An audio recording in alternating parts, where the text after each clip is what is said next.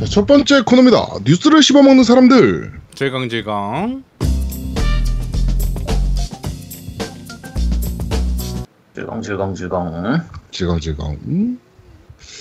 자, 한 주간 있었던 다양한 게임기의 뉴스를 전달해드리는 뉴스를 씹어먹는 사람들 코너입니다. 자, 첫 번째 코너입니다. 첫 번째 코너래. 첫 번째 뉴스입니다. 스파이더맨 게임이 마블 MCU, 그러니까 마블 게임 유니버스죠. 확정이 됐다라는 루머입니다. 스파이더맨 게임 체험판을 지금 E3에서 플레이하신 분이 어떤 분이 사진을 찍어서 올리신 건데 거기에 어벤져스 타워가 나옵니다. 네, 어벤져스 타워가 나오면서 이거 어벤져스 지원하는 거 아니냐? 이거 MCU에 들어가는 거 아니냐? 뭐 이런 루머가 지금 나오고 있습니다. MCU죠, MCU. 그러니까 마블 게임 MCU는 마블 시네마틱 유니버스고 네, MCU죠. 네. 뭐 들어가겠죠. 네. 스파이더맨 정도 그냥 단순히 들어갈 건지 만약에 좀 많이 들어가면 네. 마블의 다른 캐릭터들이 이제 뭐 DLC든 뭐 참전으로 하든 게스트로 나오든 나올 수도 있다는 거거든요. 그냥 그걸 기대하는 그렇죠. 거예요, 사실. 네. 그러니까 그래서 아이언맨 정도는 좀 나올 수 있지 않을까요? 그 몸값이 비싸가지고 네. 나올 수 있으려나 싶은데 어쨌든 나오면 사실 재밌겠죠. 나오면 그것도 좋은데. 그렇죠. 나올 수 있을까? 네. 나왔으면 좋겠네요, 개인적으로는. 네. 네. 자, 두 번째 소식입니다. 마이크로소프트의 퍼스트 파티 인수는 이제 시작일 뿐이다. 라고 하네요. 웹진 윈도우 센트럴의 제스 고든이 팟캐스트에 출연해서 인터뷰를 하면서 이제 밝힌 내용인데요. 지금 5개의 스튜디오 인수 및 설립이 발표되었는데 그건 시작에 불과하다. 그리고 앞으로도 계속된다라고 들었다라고 합니다. 이 부분은 지난주에 E3 설명하면서 이제 얘기를 했었는데, 네. 마소 쪽에서 이제 스튜디오를 그전까지는 계속 이제 폐쇄만 하고 문 닫고 이렇게만 하다가 이번에 인수를 하고 여러 가지로 좀 적극적으로 다시 그러니까 퍼스트 파티를 좀 키우려는 그런 모습이 보이니까, 네네. 이런 부분은 사실 굉장히 좋은 부분이죠. 네. 하여튼 뭐 인수하겠죠, 당연히. 네. 네. 그리고 사실 퍼스트 파티 인수가 이번이 뭐 되게 오랜만인 것 같은데 생각해보면 모장도 인수했어요. 그러니까. 그게 돈을 너무 많이 썼어. 모장도 인수했고 마인크래프트의 모장도 인수했고 뭐 네. 계속 하고 있는데 더 늘려가겠죠. 지금 루머로 여러 가지 그 제작사들이 지금 리스트에 올라와 있긴 하거든요. 네. 근데 그 부분은 아직까지 루머고. 락스타잖아, 락스타. 그거 너무 크지. 아니 모장도 샀는데 락스타라고 못 사겠어. 근데 사실 모장은 약간 특이한 케이스인 게 사서 기존의 다른 그 이제 플랫폼으로도 계속 게임을 내니까 네. 사실 좀 특이한 행보거든요. 그렇죠. 어떻게 보면 많이 특이한 행보죠. 그렇죠. 그러면 락스타를 만약에 사서 앞으로 GTA는 뭐 액원 전용으로만 낸다. 이것도 좀 그렇고 그렇다고 다 낸다. 그럴 거면 뭐하러 사 이런 그렇지. 느낌이라. 그러고 못 털어서. 그렇죠. 참 여러 가지 생각이 듭니다. 네. 삽시다. 뭐가 됐든. 네. 자, 다음 소식입니다. 재밌는 소식인데요. 이게 저번에도 한번 비슷한 일이 있었던 것 같은데. 네. 포트나이트 스위치판 서버에서 플레이스테이션 유저가 발견이 됐습니다. 그러니까 스위치판이랑 그 크로스플레이가 안 되잖아요. 안 되지. 네, 안 되게 되어 있는데 플스4 전용 스킨을 사용한 플레이어가 나왔다 해가지고 스크린샷이 찍혀 있습니다. 네. 이게 뭐죠? 이게 뭔지 모르겠어. 서버가 엉킨 건가? 네. 이게 옛날에 배그가 이런 일이 있었어요. 배그가 그렇죠. 이제 스팀 배그와 카카오 배그 서버 다르다라고 했는데 스팀 배그에서 만났던 유저가 너무 잘했나 뭐 그래가지고 찾아보니까 스팀 배그 아이디에는 없고 카카오 배그에서 발견이 된 뭐 이런 일들은 좀 있었는데 이게 그렇게 풀릴 수가 있나? 이게 결국은 그러면 막혀 있다는 얘기잖아요. 그러니까 그쵸. 중간에 인위적으로 그러니까 뚫릴 수도 있는데 인위적으로 막아놓은 거기 때문에 네. 이 칸만 열면 언제든지 크로스플레이가 가능해진다 이런 얘기가 돼버리거든요. 그렇죠. 이거 알 수가 없어요 이건. 그러니까 뭐지 이게? 좀 희한합니다. 그렇죠? 개인적으로 봤을 때는. 하여튼 뭐 크로스플레이 합시다. 씨발 이렇게 그러니까. 된 것까지 나왔는데 소니가 좀 이번에 좀 대인배적인 기질을 발휘해서 그러니까. 하면 되지 뭐 이런 거. 그러니까 이게 됐다는 것 자체가 결국은 할 수 있는 건데 기술적으로 전혀 문제가 없는데 이제 어른들의 사정으로 회사 차원에서 막고 있다 이런 얘기가 되니까 그냥 소니 그러지 맙시다 진짜 인간적으로. 그렇습니다. 자, 다음 소식입니다. 포트나이트 소식인데요, 역시나. 요즘 포트나이트가 워낙 핫한 게임이라, 스위치 버전에서 의문의 카운트다운이 발견이 됐다라고 합니다. 그러니까, 이제, 포트나이트가 이제 이런저런 건물 안도 막 돌아다니고 막 그러잖아요. 네. 거기 TV가 한 대 있는데, 이게 뭔지 모르는데 카운트다운이 돌아가고 있다래요, TV에서. 네, 그래가지고 이게 뭐냐? 뭐 이러면서, 다른 데에서는 안 나오고 스위치에서만 나온다라고 하네요. 네. 그 카운트다운이. 그래가지고 뭔지 아직은 밝혀진 게 전혀 없다라고 합니다. 네. 저 뭡니까? 그냥 저걸로 합시다. 크로스플레이라고 해주세요. 네. 크로스플레이 했으면 좋겠네요, 개인적으로. 이거 지금 시간 그때 카운트다운 했으면 지금 좀 안 밝혀졌나? 그러니까요. 네. 자, 다음 소식입니다. 네. 한국 닌텐도가 포켓몬 퀘스트를 정식 출시했습니다. 네. 네. 가격은요, 트리플 세트가 33,000원이고요. 탐험팩이 5,500원, 뭐 슈퍼 탐험팩이 11,000원, 하이퍼 탐험팩이 19,800원, 그리고 각종 스톤은 3,300원씩이라고 하네요. 네. 이거, 근데 암 걸린다라고 합니다. 터치 버전으로 하는 게 좋다, 그러네요. 네. 모바일 버전으로. 네. 이게, 근데 재밌긴 할 것 같은데, 게임 보니까. 해보셨나요, 우리 아제트님? 아니, 저 아직 안 해봤어요. 요즘 다크소울 하기 바빠가지고. 요거 해보고 리뷰 한번 해주세요. 다크소울 끝내고 나서요. 알겠습니다. 지금 다크소울로 이제 멘탈이 탈탈 털리고 있는데 이것까지 하면은 거의 조각조각 날 것 같은데. 조각조각. 자, 다음 소식입니다. 기어즈 5는 모든 모드에서 4K의 60프레임 목표로 개발 중이다라고 합니다. 뭐 목표야 뭐. 근데 얘네는 목표하면 하는 애들이라. 그쵸. 기술력이 있는 애들이니까. 근데 이거 대단하네요. 지금 사실 거의 멀티는 30프레임으로 고정이었거든요. 그런데 60프레임을 목표로 지금 개발 중이다라고 합니다. 근데 그러면은 에곤 X만이 아니라 에곤에서도 그렇게 가야 된다는 얘기인데. 네. 에곤은 프레임을 저걸 낮추겠죠. 해상도를 낮추겠지. 해상도를 많이 낮추겠죠. 해상도를 720p 아니야, 씨발. 에곤으로 720p에 60프레임입니다, 여러분. 뭐 이거 아니야? 양심 없는 놈들. 그러면 쳐맞지 지금 세대에 360도 아니고 얘들이 워낙 기술력이 좋은 애들이라. 그렇죠. 뭐 어떻게든 만들긴 만들겠죠. 네네네. 좀 나올 거예요. 네, 얘네가 한번 입 털었다는 건 성공했다는 얘기거든. 네. 그렇지. 그럴 가능성이 높지. 있다는 얘기니까 네, 기대 한번 해보겠습니다. 좀 뭐 다른 텍스처를 희생하더라도 저 프레임은 맞추겠다. 이렇게 가면 맞추는 애들이니까. 네. 네, 기대해 보겠습니다. 자, 다음 소식인데요. E3 2018 트위치에서 각 컨퍼런스별 시청자 수가 공개가 됐습니다. 1등은 마이크로소프트고요. 170만 명이 봤다라고 하네요. 2017년도에는 110만 명이 봤고, 그 다음이 유비소프트가 160만 명, 소니가 150만 명, 베데스다가 96만 명, 그 다음에 PC게임쇼가 89만 명, 닌텐도가 670만 명, EA가 52만 명. 이렇게. 닌텐도가 67만 명, 68만 명 정도 됐고요. 네, 68만 명 정도. 그러니까 지금 사실 1, 2, 3위가 마이크로소프트, 유비, 소니인데 많이 차이는 없어요. 그냥 다 150만, 그렇죠. 160만, 네. 170만 이렇게 되니까 많이 차이는 없는데 그렇죠. 그래도 많이 보긴 했네요. 그렇죠. 네. 근데 결정적인 건 작년 E3도 1위는 MS였다는 거. 트위치에서 본 건. 네. 확실히 전 세계적으로나 북미 쪽에서는 아무래도 마소가 좀 죽지 않았어. 우리나라 분위기가 너무 그렇죠. 에곤이 망원으로 가서 진짜 전 세계적으로 다 끝난 것처럼 생각하는데 그 마소 아직 살아 있습니다. 네. 아니 우리나라에서 망해서 그래요. 그러니까 아시아에서 망해서 그렇지. 그렇지.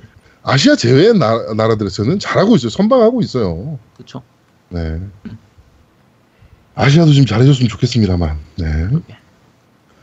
자, 다음 소식입니다. EA 스포츠가 피파 19 크로스플레이는 사용자의 실질적 이득이다라는 코멘트를 했다라고 하네요.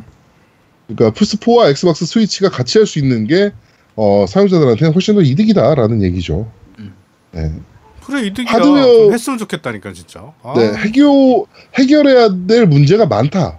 외교적으로도 하려고 노력하고 있다. 뭐 이러면서 얘기하고 외교까지 해야 되는 거야, 왜? 그렇지. 콘솔 플랫폼 간 외교가 필요하죠. 네. 결국은 얘기하는 걸 보면 기술적인 문제보다는 거의 그냥 정책적인 문제.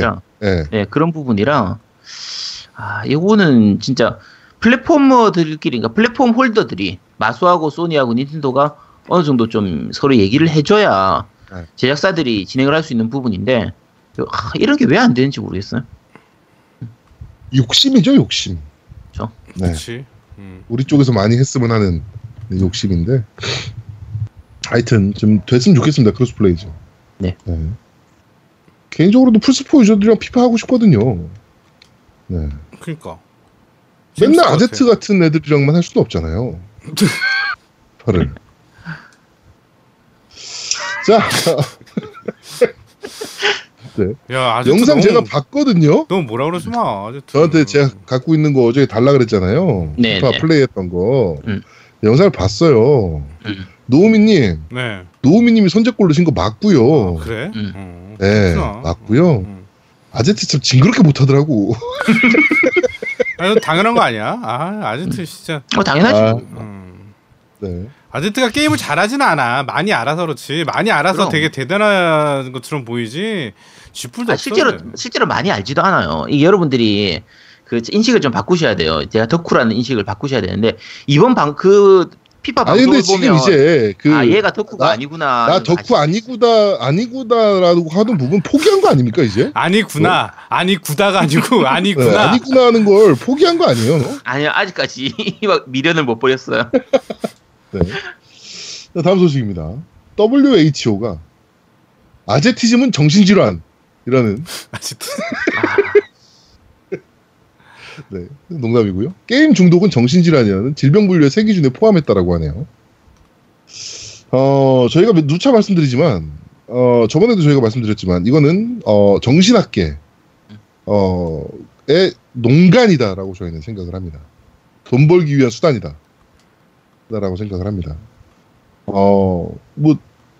그렇게 생각하면 중독 아닌 게 어딨어. 대한민국 사람은 쌀 중독이지. 씨발 맨날 밥 먹고 사는데. 쌀 중독 씨. 웃겼다. 쌀 중독 씨. 나 그런 거지 뭐. 그걸 많이 먹으니까 문제가 되는 사람들이 나오는 거지.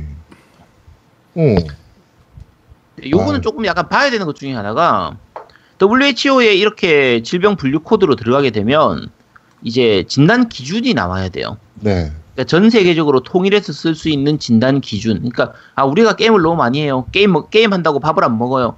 이것만 가지고 게임 중독이 되는 게 아니라 어느 정도 게임 중독인지 아닌지를 가리는 그런 진단 기준이 나오거든요. 그렇지. 뭐 하루에 몇 시간 이상 게임을 하고 뭐 하고 해서 점수를 매겨가지고 그 중에 뭐 예를 들면 이제 설문할 거, 질문할 거 한 20개를 고른 다음에 그걸로 점수를 매겨서 총 점수가 몇 점이 이상이면 이제 게임 중독이다 이렇게 나오게 될 텐데 나중에 그 키트를 좀 봐야 돼요. 그 진단 키트, 진단 기준을 좀 보고 이게 합리적인지 아닌지를 좀 봐야 되기 때문에. 근데 우리 입장에서 사실 좋은 흐름은 아니죠. 어떻게 보면. 엄청 안 좋은 흐름이죠. 이게 이렇게 되면 정부에서 게임을 규제하는데 굉장히 그 합리적인 근거가 생기는 거예요. 그렇죠. 네, 이거 엄청 안 좋은 겁니다, 여러분. 네. 지금 문재인 정부라 다행이지. 그렇죠. 박근혜 정부 같았으면 좋댔어, 우리 지금. 이거 들먹여가지고 그냥 아예 세금 겁내 때려버리고 막 치료소를 만들기 위한 세금을 뭐 더 한다, 뭐 이렇게 게임에 세금 붙인다, 뭐 이렇게 해가지고 세금 엄청 뭐 붓고 막 엉망됐을 겁니다, 지금 또. 나이씨. 이게 박근혜 때 이게 통과됐으면 우리 방송이 중독 이거 유도하는 그런 조장 방송을 해가지고 폐지될 수 있었는데.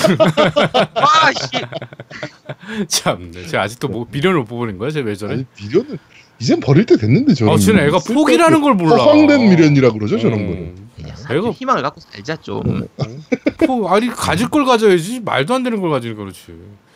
응? 희망적인 건 좋은데, 야 저거는 희망적이지가 않지. 그렇습니다.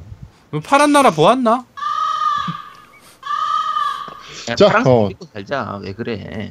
포기해 이제. 포기하면 편해. 네.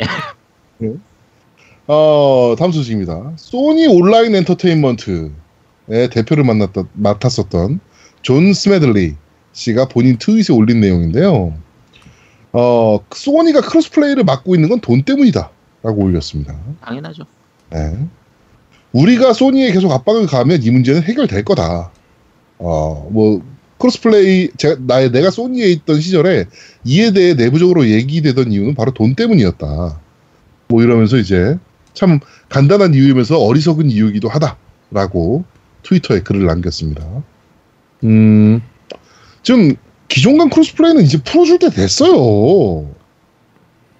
뭐 플랫폼이 완전 차이가 나는 것도 아니고 플랫폼 그 시스템 자체가 니네 셀 프로세서 쓰는 거 아니잖아 이제. 옛날에는 기술적으로 힘들어서 불가능했던 거라고 해도 지금은 이제 가능하거든요. 어차피 동일한 서버 시스템 쓸 거고, 그다음에 서버 시스템이 동일하진 않겠구나. 그러니까 소니 같은 경우에는 약간 다른 부분도 있긴 해요. 기술적으로 어떤 부분이냐면 이제 PSN 네트워크 자체가 국가별로 다르거든요. 그러니까 이제 우리나라하고 그러니까 뭐 아시아 쪽이라든지 일본이라든지 뭐 유럽 쪽이라든지 북미 이런 쪽을 좀 나눠서 있는 부분 때문에 이것 통합도 지금 제대로 안 되고 있는 상태라 네네네. 여러 가지 문제가 있긴 한데 이것도 하려고 하면 다 해요. 그럼요. 할 수 있는 부분이라. 못하는 거 있어 요새. 이때 공돌이들 조금 다 하는 거지. 아예 처음부터 예를 들면 플스 5가 나오면 그때는 아예 처음 기계를 설계할 때나 여러 가지로 짤 때부터 크로스 플레이를 염두에 두고 좀 만들어주면 좋겠는데 어쨌든 소니가 좀 해야 돼. 소니 이것들은 진짜 그러니까요. 지들 지금 잘 팔린다고 이것들. 니네가 언제까지 잘 팔릴 것 같아 그렇게. 그러니까. 자, 다음 소식입니다. 마지막 소식인데요. MS는 더 이상 엑스박스에 VR을 지원하지 않기로 지원하고서 이런 얘기를 해, 이 새끼들아. 너네들도 한 번도 지원 안 했던 새끼들이 무슨. 네. 마케팅 팀장이 얘기했는데요. VR이나 MR에 대한 특정적인 어떠한 계획도 없다. PC가 아마 VR과 MR에 있어서 최고의 플랫폼인 것 같다. 라고 하네요. 엑박에 우리가 가장 우선적으로 집중하는 경험은 네 TV로 게임을 할 수 있게 하는 거다. 라고 얘기를 했다라고 하네요. 아마 자기들이 좀 하려고 해보다가 포기한 거겠지. 네, 그래서 시스템적으로 스펙이 후지니까. 그치. 다음 세대 때는 뭐 어떻게 할 수도 있겠지만, 네, 이번 세대에서는 사실은 좀 어렵긴 하죠. 네. 자, 이번 주 뉴스를 씹어먹는 사람들은 여기까지 진행하도록 하겠습니다. 네. 두 번째 코너입니다. 너 이거 들어봤어?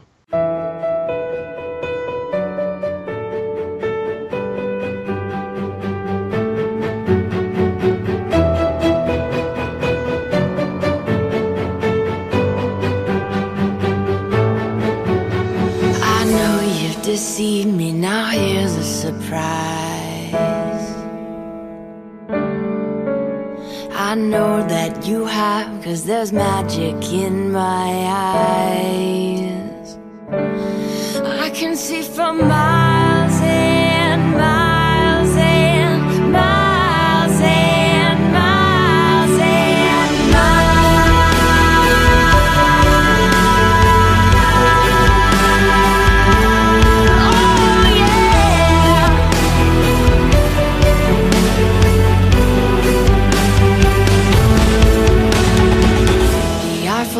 자, 지금 나오는 곡은 포르자 호라이즌 4의 E3 트레일러에서 나온 송입니다. Surfing the Apocalypse. 아포칼립스. 노래 좋아. I Can See the Miles라는 곡이네요. 네, 쭉 한번 들어보고 얘기를 나눠보도록 하죠. 어때요, 지금 곡이? 시원시원하죠. 그렇죠. 포르자 호라이즌은 항상 곡이 좋았어요. 네, 좀 개방적인 느낌도 있고. 그러니까 네. 포르자 같은 경우에는 포르자 모터스포츠하고 이 포르자 호라이즌이 곡 느낌이 항상 다르거든요, 서로. 네, 많이 다르죠. 네, 그래서 포르자 호라이즌은 항상 좀 진짜 약간 자연으로 들어가는 느낌 이런 느낌도 있고 네.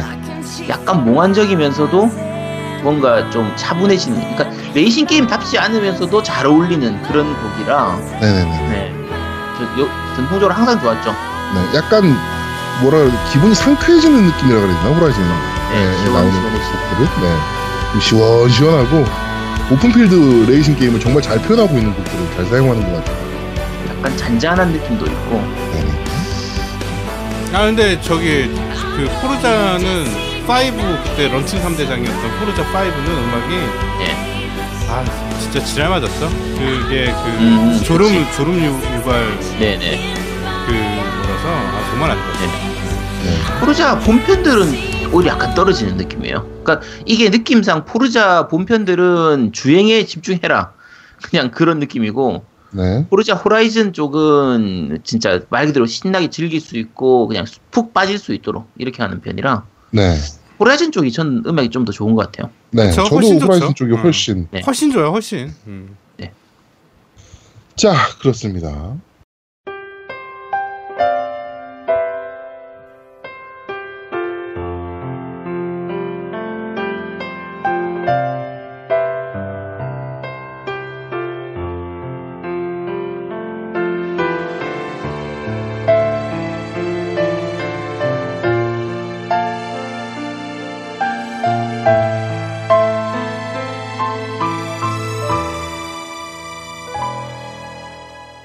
자, 지금 나오는 곡은 그보딸 그란 투리스모 2의 OST 티스케어가 연주한 문 오버 더 캐슬이라는 곡입니다.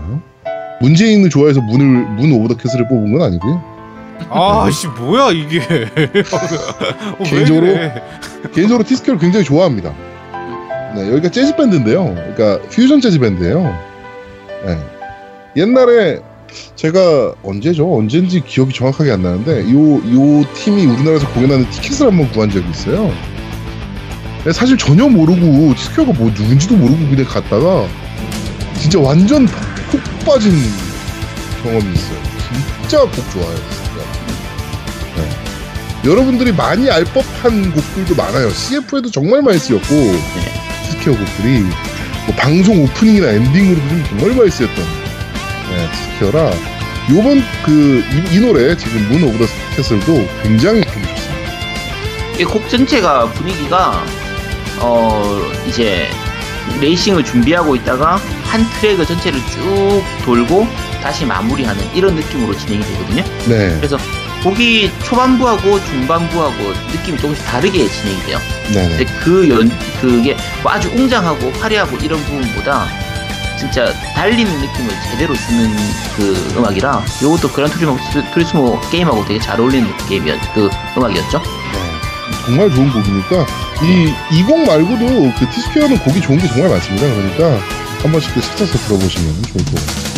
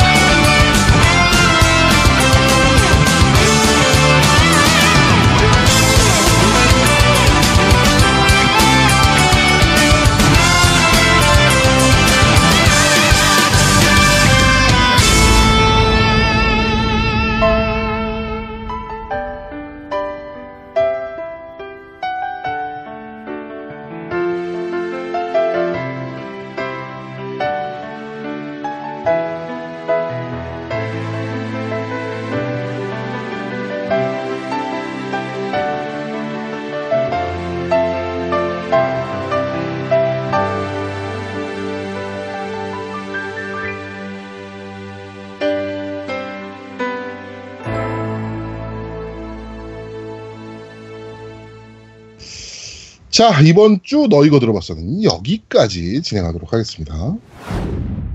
자, 마지막 코너입니다. 그런데 말입니다. 벌써? 자, 이번 주 그런데 말입니다는 제목에서도 말씀드렸다시피 레이싱 게임 특집입니다. 근데 레이싱 게임이 정말 많잖아요. 그쵸. 소개해드릴 게 한두 개가 아닙니다. 네. 사실 네. 제가 앞에 레이싱 게임 그 프리뷰를 먼저 특집을 한번 했잖아요. 네. 레이싱 게임 특집 프리뷰를 하고 이번에 본편을 하려고 하면서 앞에 그 프리뷰를 언제 했는지 제가 모르겠는 거예요. 찾아서 좀 들어보고 내가 어느 게임은 얘기하고 어느 게임은 얘기 안 했지 찾아보려고 했는데 네. 내가 못 찾겠어 그걸 뭔지 했는지. 네. 그래서 일단은 그냥 생각나는 대로 두서없이라도 좀 얘기하도록 하겠습니다. 네. 하고 오늘은 방송 시간상 저희가 이제 한국 축구 경기를 봐야 되기 때문에 네.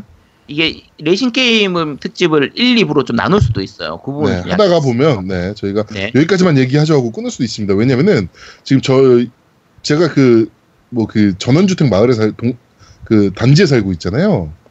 지금 한 집에 다 모여 있어요 지금. 네. 네, 빨리 오라고 난립니다. 지금 계속 전화 오고 있어요. 네. 빨리 진행하도록 하죠. 네. 자, 일단 지난번에 레이싱 게임 그 프리뷰에서 얘기했던 건 좀 요즘은 안 나오는 게임들 중심이나 좀 약간 자잘한 게임들 중심으로 설명을 좀 드렸었고요. 네. 오늘 설명할 건 현존하는 레이싱 게임, 지금도 나오고 있는 게임들, 계속 시리즈가 이어지고 있는 게임들 중심으로 굵직굵직한 게임들만 얘기를 좀 하도록 하겠습니다. 네. 자, 먼저 용어를 잠깐 좀 정리를 할 텐데요. 그 두 가지만 얘기할게요. 그러니까 우리가 레이싱 게임 그냥 일반적으로 레이싱 게임 이렇게 부르긴 하는데 크게 두 가지로 나뉘어요. 그러니까 리얼한 거, 현실적인 부분, 레이싱을 중시하는 흔히 말하는 이제 리얼 레이싱 시뮬레이터 쪽 계열들, 네. 리얼 레이싱이라고 하기도 하고 그 미국적인 드라이빙 시뮬레이터. 그렇죠, 드라이빙 시뮬레이터. 그러니까 심레이싱이라고 부르기도 해요. 드라이빙 시뮬레이터는 이제 그란투리스모에서 쓴 용어고 네. 보통 일반적으로 시뮬레이싱 레이션, 시뮬레이터 레이션 이런 식으로 하는 레이싱 이렇게 하는데 어쨌든 대표적인 게 그란투리스모죠. 그쪽 계열이 있고요. 그다음에 오락실 게임처럼 이제 게임성이 강한 거. 요거는 이제 아케이드 계열이라고 보통 불러요. 그렇죠. 그러니까 대표적인 게 리치 레이스라든지 니드 포 스피드 같은 거. 우리가 옛날에 생각했던 레이싱 게임은 거의 다 이 아케이드 게임이에요. 그렇죠. 근데 기술적으로 발달하면서 현실적인 부분을 많이 도입을 할 수 있다 보니까 진행된 게 이제 아까 처음 얘기했던 리얼 레이싱 시뮬레이터, 이제 그쪽으로 드라이빙 시뮬레이터로 가는 거고. 그래서 그 얘기하다가 뭐 아케이드적이다, 뭐 리얼하다, 뭐 레이싱 계열이다 이렇게 하면은 그렇게 알아두시면 됩니다. 네. 자, 일단 먼저 첫 번째로 소개드릴 게임은 드라이브 클럽이에요. 드라이브 클럽. 네, 드라이브 클럽. 얘기해줘 이거. 네, 두 분 다 혹시 해보셨어요? 난 했어요. 아니요? 나는 되게 많이 했어요. 해보셨어요? 많이 했어요? 난 많이 진행했어요. 이 노부님, 제아동님은 해보셨어요? 저는 안 해봤어요. 그래요? 그 노부님 이거 게임 어떤 느낌이었는지 혹시 기억나세요? 알죠. 그 드라이브 클럽은 사실은 저번에 아제트가 방송에서 얘기하더라고. 이게 초보자가 하기에는 굉장히 어려운 게임이다라고 얘기를 하는데 헤맨다고. 근데 나는 요거 해봤다. 네네. 나는 되게 쉽게 했거든요. 처음에 그렇게 어렵진 않았는데 문제가 뭐냐면 코스가 어렵긴 했었어. 코스도 어렵고 이게 아케이드도 아닌 것이 그러니까 아케이드도 아니고 뭐 시뮬레이션도 아닌 것이 저 어중뛰었어요. 그러니까 그쵸, 억지로 맞춘 느낌이 강했어. 그래서 말도 안 되는 거에 코너 돌 때 어렵고 이게 어떻게 아케이드인지 시뮬레이션인지, 그러니까 좀 뭐랄까 중심을 못 잡고 개발한 느낌? 이게 강했던 게임이에요. 그런 중심을 못 잡은 건 또 있는데 저는 이게 사실 레이싱 게임이라고 하면 자동차의 그 드라이빙 감이라든가 뭐 이런 거에 좀 집중을 했어야 된다라고 보는데 얘네는 집중을 기후변화나 이런 쓸데없는 데에 뒀어요. 맞아요. 그리고 그래픽에 너무 신경을 많이 썼어요. 날짜 그러니까 변화랑 이런 거. 밤낮 막 이런 기상 변화, 이런 동적 기상 변화 이런 거에만 너무 신경을 쓰다 보니까 그게 짜증 나는데. 정작 잘 만들어야 될 부분을 그냥 좀 만들다 만 느낌? 맞아요. 그러니까 그런 지금 제아동님이 정확하게 짚어주셨는데 원래 이 드라이브 클럽 만든 회사가 그 에볼루션 스튜디오거든요. 모터스톰 개발사잖아요. 네, 모터스톰 만든. 근데 모터스톰은 완전 아케이드 게임이란 말이에요. 네. 진짜 아케이드성 강한 게임인데 정말 재밌었던 게임이거든요. 그럼 이런 게임을 만들던 회사가 갑자기 리얼한 계열로 간 거예요. 네.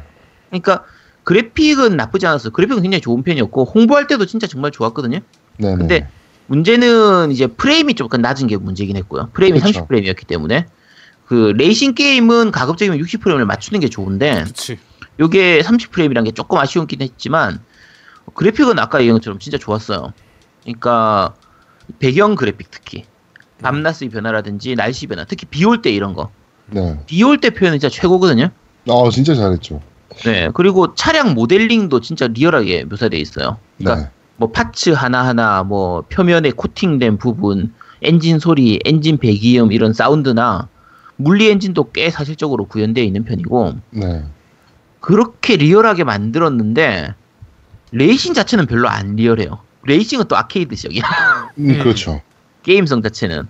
그러니까 이게 배경만 리얼해가 이게 아까 제아동님이 쓸데없는 거에다가 리얼하게 만들었다고 했잖아요. 네. 이게 뭐까지 들어가 있냐면 야간 주행할 때 별자리 위치까지 구현돼 있다고 해요. 그게 나사랑 네네 맞아요. 협약 맺어가지고 데이터 썼다 그랬잖아요. 그러니까 근데 그거 야 자동차 운전하면서 별자리 볼 일이 뭐가 있어? 도대체 그걸 뭐하러 리얼하게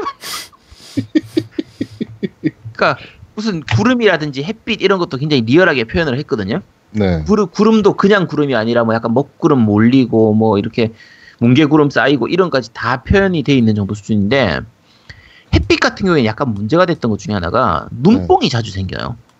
그러니까 그렇죠. 햇빛으로 인해서 이렇게 눈에 눈부심이 비치는 이런 까지 다 표현이 돼 있는데 실제로 우리가 운전하다 보면 그런 경우 꽤 있잖아요. 네. 그것 때문에 실제 우리가 운전할 때 일부러 그 햇빛 많을 때는 선글라스 끼고 하는 이유가 그런 부분 때문인데 이걸 게임에서 너무 많이 구현하다 보니까 길이 잘 안 보이는 경우가 생겨요. 눈뽕이 때문에. 선글라스가 없잖아, 근데. 그렇죠. 그러니까 그거 외에도 예를 들면 자연물. 레이싱 게임 하면서 선글라스 끼고 해야 돼? 내가 해봤어 그거. 실제로 레이싱 게임에서 내가 하도 눈이 부셔가지고 선글라스 끼고 해봤어. 근데 효과가 없지. 차이가 없지. 당연히 햇빛이 반사 들은 게 아니니까 효과를 그렇게 모니터에다 준 건데 진짜 그걸 해보다니. 실제로 해봤을 때 진짜 눈이 아파가지고 그렇게 해봤었어요. 근데 그거 외에도 자연물들 있잖아요. 식물이라든지 동물이라든지 이런 것도 필요하게 구현돼 있어요.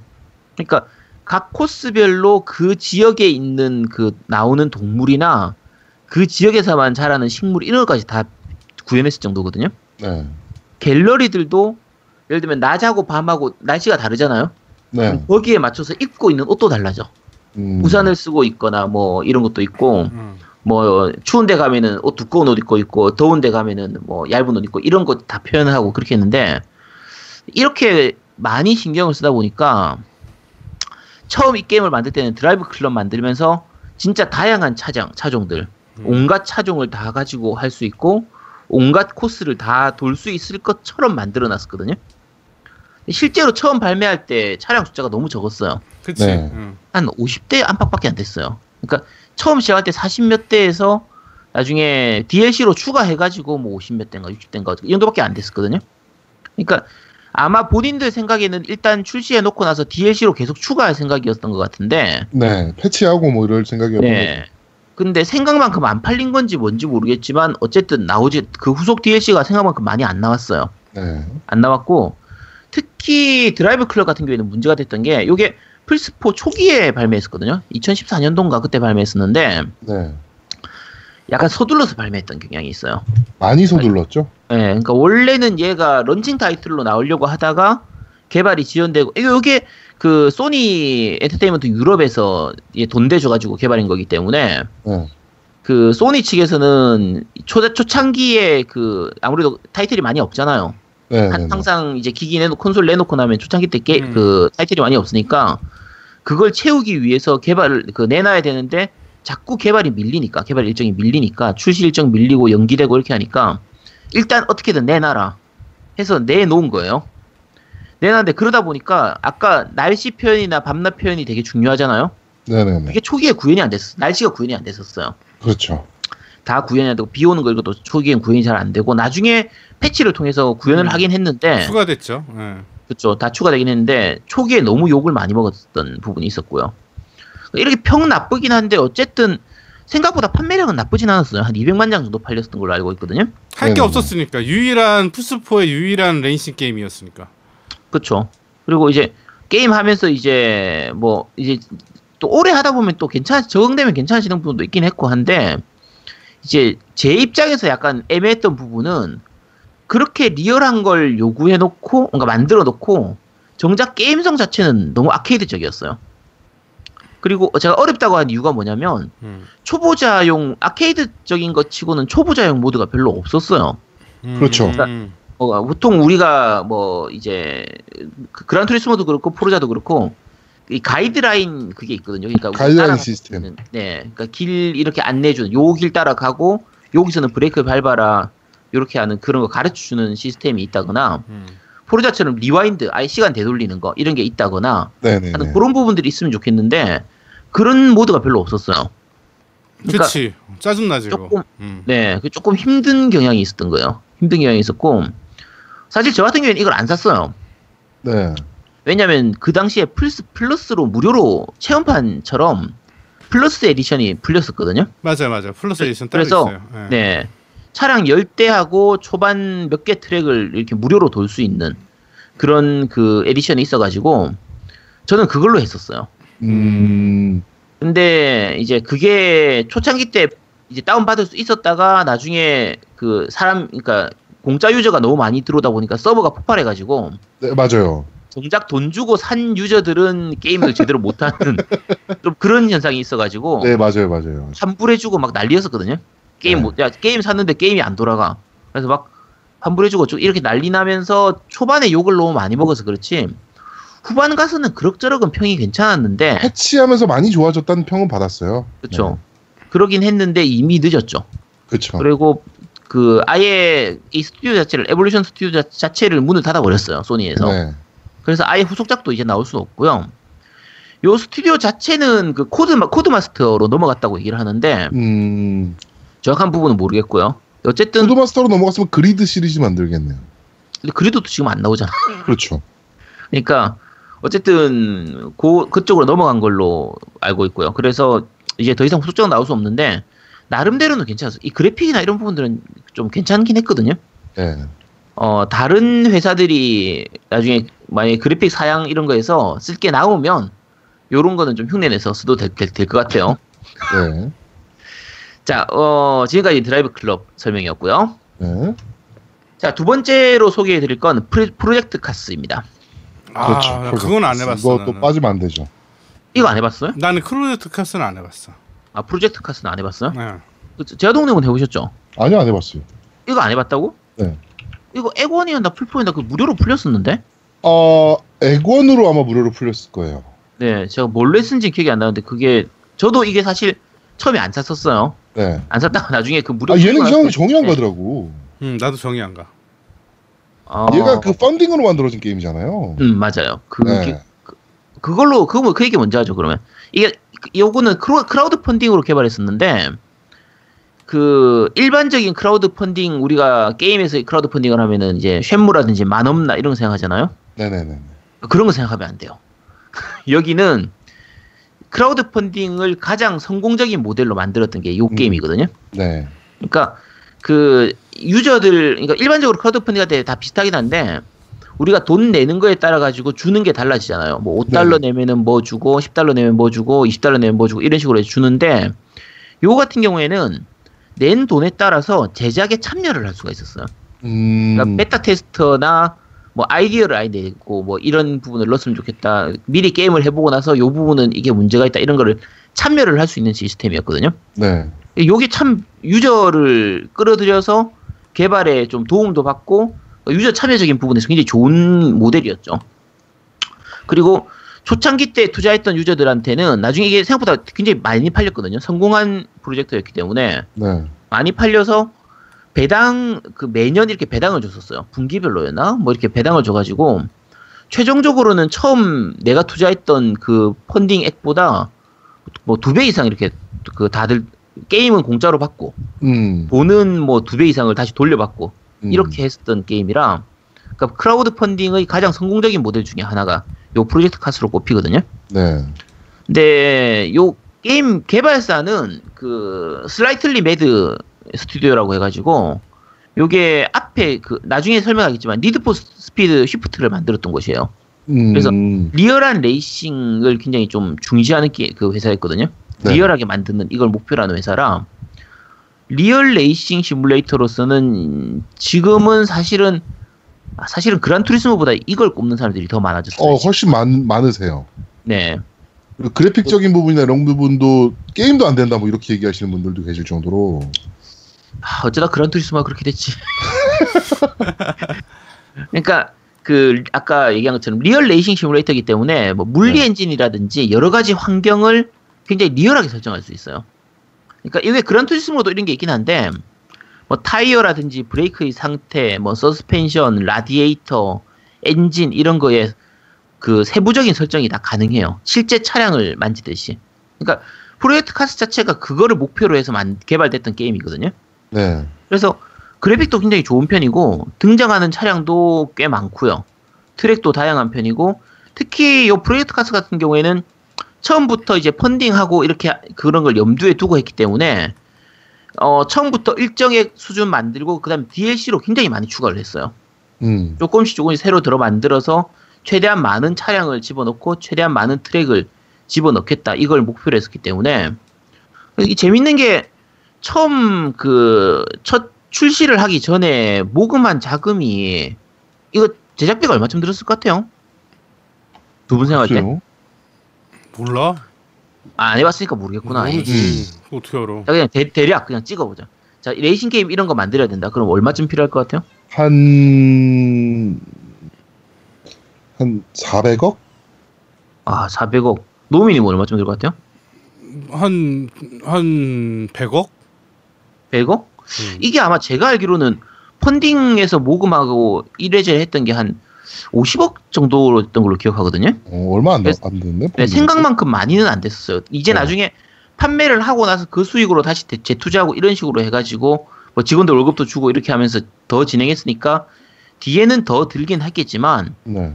어쨌든 투자액 그 제작비 대비해서 결과물은 굉장히 좋은 편이죠. 그렇죠. 그러니까 만업나가 40억 정도 했지 않았나? 그 돈 다 어디였어? 그랬던 것 같아요. 예, 만업나. 만업나하고 프로젝트 카스가 비슷한 제작비를 들여간 느낌이라고요. 참. 아, 네. 자, 어쨌든 그리고 이게 그렇게 하면서 PC판은 사실 초창기 때 좀 굉장히 저렴하게 나왔었어요. 대신에 나중에 추가 DLC를 계속 사야 되는 부분들도 좀 있긴 했고 초기에 펀딩했던 사람들은 거의 다 무료로 받을 수 있었으니까 그런 부분들도 좀 있긴 했죠. 근데 이제 콘솔판으로 나오면서는 이제 여러 가지로 좀 갖춰진 상태에서 나왔기 때문에 정가로 풀프라이스로 거의 다 받고 그런 부분들은 있었는데 자, 게임 자체는 잘 만들었어요. 게임성이 좋냐? 두 분 다 안 해보셨으니까 제가 말하기가 좀 애매한데 좀 미묘해요. 뭐 다 그런 얘기 하셨어요 그때는. 제 기준으로 하면 너무 어려워요. 이 초반에 진입 장벽이 심각하게 높아요. 네. 그러니까 어느 단계를 넘어서면 재밌다고는 얘기하는데 저 같은 경우에는 별로 재미를 못 느꼈어요. 리얼하긴 진짜 리얼하거든요. 네. 근데 초기 때, 그러니까 초보자 때는 그러니까 좀 이제 예를 들면 CPU의 난이도를 좀 낮춰주거나 이렇게 해가지고 처음에 한 몇 시간 정도는 좀 쉽게 1등을 할 수 있고 이렇게 만들어줘야 될 거 아니야 레이싱 게임이. 그렇지. 그러니까 물론 내가 못하는 것도 있긴 한데 너무 어렵다니까 진짜. 그래서 진짜 이거는 이거 어렵다는 얘기는 너무 많이 들었어요. 네, 진짜 어려워요. 그러니까 너무 리얼하다 보니까 살짝만 부딪혀도 뭐 이제 그러니까 차량 파손이나 이런 부분들도 좀 그러니까 차량의 충돌로 인한 손상 이런 것도 리얼하게 표현이 되거든요. 네. 그러다 보니까 잘못 부딪히면 뭐 타이어 고장 나고 뭐 휠 나가고 뭐 이런 식인 거예요. 그러면은 피트 들어가가지고 다시 정비해야 되는데 돌아서 피트 들어갈 때까지 한참 가서 들어가고 수리하고 다시 나오고 그러면은 당연히 레이싱은 포기해야지. 그렇죠. 그 판은 그냥 꼴찌 되는 거예요. 그러니까 그런저런 부분 때문에 난이도가 너무 높아서 어렵긴 한데 아까 말씀드린 것처럼 그 진입 장벽을 넘어서고 나면 정말 재밌다고 얘기를 해요. 그래서 제아동님 말씀하신 것처럼 그란투리스모가 지금은 거의 망해가고 있으니까 그란투리스모가 끝난 시점에서 현존하는 최고의 시뮬레이터라고 얘기를 하거든요. 그러니까 지금 이제 2편은 그러니까 1편이 성공하고 나서 작년에 이제 2편도 발매가 됐잖아요. 네, 그렇죠. 2편은 이제 볼륨도 좀 더 커지고 리얼한 것도 좀 더 세밀해지고 뭐 날씨나 벌었으니까. 그렇죠. 그러니까 돈 벌었으면 써야지. 근데 2편도 되게 잘 만들었다고 얘기를 하거든요. 2편은 제가 아직 안 해봤어요. 2편은 제가 못 해봤기 때문에 그거는 말씀드리기가 좀 힘든데 어쨌든 제가 1편 해보고 나서 2편은 사지 말아야겠다. 됐으니까 네, 요거는 리얼한 거 좋아하시는 분들, 그란투리스모를 좋아했는데 그란투리스모에 실망하신 분들은 구입하시면 될 것 같아요. 뭐 1편은 넘어가고 2편으로 구입하시면 될 테니까 그렇게 생각하시면 되고요. 두 분도 안 해보셨으니까 하실 말씀은 없으실 테고. 없어요. 네, 모르니까 안 해봤으니까. 자, 세 번째로 소개해드릴 레이싱 게임은 사실 원래 이거 얘는 소개 안 하려고 했거든요. 네. 원래 여기에 낄 짬밥이 아니라서 소개를 안 하려고 했는데 이제 2탄이 나올 예정이기 때문에 소개하겠습니다. 더 크루입니다.